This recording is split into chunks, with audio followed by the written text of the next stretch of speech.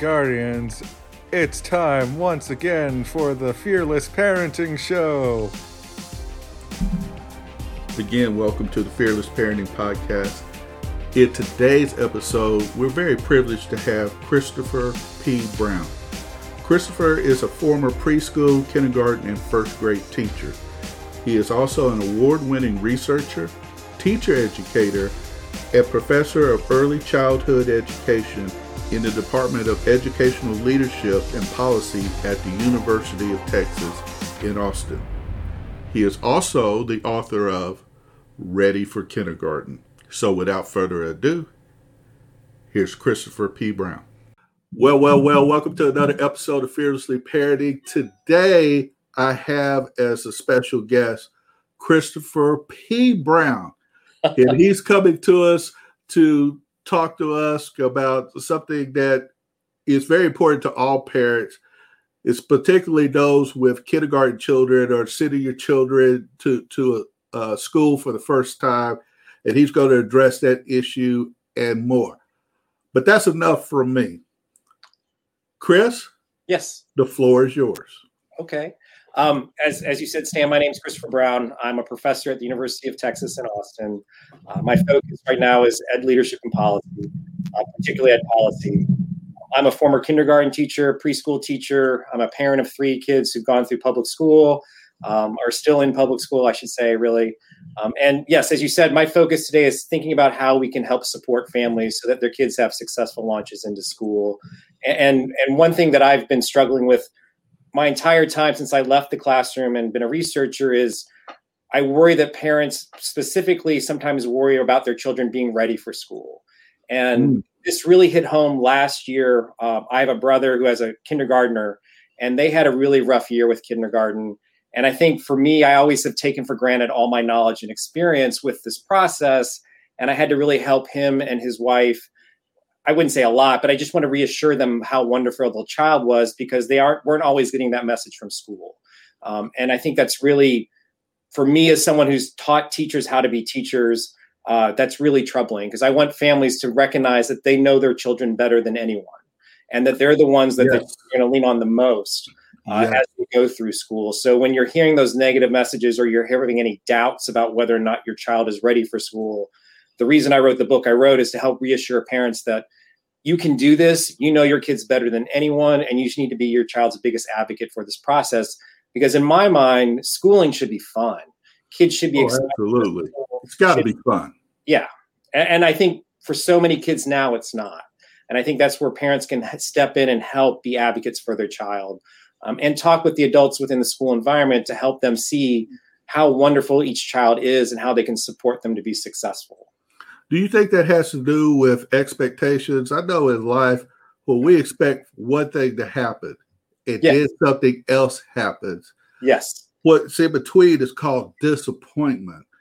So speak to that, if you would, about, because it sounds like that's what you're trying to do. It's to set expectations between the parents and the school and help try to set expectations regarding the child to the teacher. Sure. Go ahead, speak to that.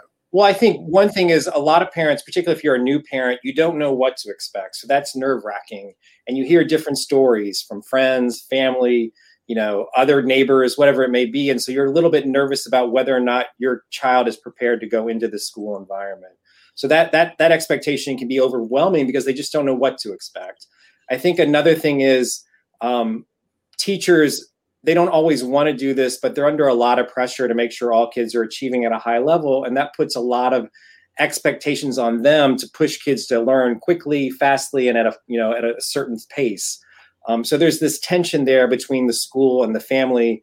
And I think sometimes because everybody feels like they're under so much pressure, they forget to talk to each other. They forget to recognize that they're working with 5-year-old children. See that? Supported and nurtured as they go into school within that process. So I think if parents have a better understanding of what school's like, which I talk about in my book, a place where kids are going to be learning on their own a lot more, where they're going to be one of 20, where they're going to have to learn how to control their bodies, learn how to ask for assistance, but also learn how to, be quiet and sit and listen, as well as have some academic skills that can help them feel more prepared for what's going on. But I also think families sometimes, a lot of families have had very negative experiences with schools, and that can be overwhelming or intimidating to go in when they feel like there's an issue and not say anything. So I want parents to be the best advocates they can for those kids.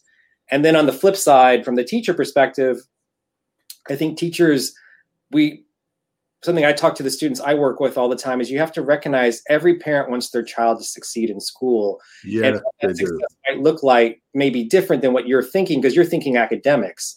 And so we have to have an open line of communication between the two within that process. So rather than think of, because what you're saying with expectations, it can go negative. I want to reframe it much more for a positive, a growth mindset where we all can work together to help kids be successful. And to be collaborative, sure. you need to be an effective communicator. As John Maxwell says, a lot of people communicate, but very few connect. That's very true. How can parents better connect with the teachers at school? I think one thing is to recognize, I think parents sometimes fail to recognize how much stress teachers are under. So they come in thinking just about their child within that environment. And so I think being compassionate and recognizing that the teacher is trying to do the best job that they can. And they may be in a work situation where it's one teacher and 20 kids. And so they're going to miss a lot of things that their kids might be telling them as the parent. So just being open to that and letting the teacher be aware of that, you recognize they're stressed like you're stressed. And so we have to work together rather than come in a combative mode within that process. Would it be, and if I'm understanding you correctly, Sure. Would it be more helpful if the parents, when they came to the school, and instead of being so focused on just their child, if they ask, say, hey, how can I help you? Oh, that would be wonderful. My child in the classroom so that not only my child is successful, but you have success among the other students. Would that be helpful? I think that would be helpful. And I also think another thing that would be helpful, Stan, is to ask the teacher, what can I tell you about my child that'll help you get to know them better? I think, sometimes teachers just don't have that time to figure out their kids quickly. So if parents can offer information and knowledge to teachers about their kids as learners, like what does your child do when he or she gets frustrated in a learning situation? How do they approach new learning situations? When they're angry, what helps calm them down? I mean, just things so that you can interact in a more positive manner all around within the classroom dynamic. That sounds extremely helpful. I'm a certified behavioral consultant, with DISC, and I know everybody has, different languages, and that if you're going to effectively communicate with somebody, you got to have an understanding of how it is that they receive information, the best way to talk to them, and then to find out, hey, my child's more of a visual learner. Right. My child's more of an auditory learner who they can pick up stuff just by hearing it, or my child not only likes to see it done, but they like to listen. So, and some learn by touch and feel. They got to have hands on. So would parents find this helpful to the teacher by letting them know ahead of time? Well, I think yes, that's helpful, but I also think parents have to recognize kids learn multimodal. It's not just one way, but they learn in all sorts of different ways.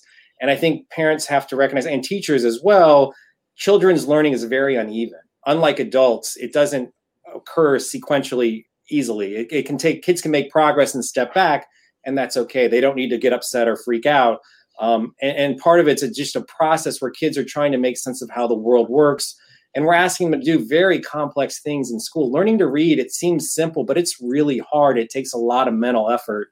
And when you're 5, it takes a lot of focus, which can be hard to ask of a 5-year-old.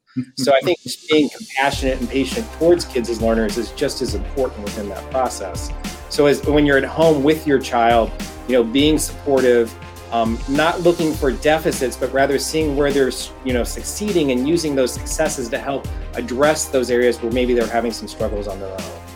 Love it. Love it. Well, that's it for part 1 of this interview.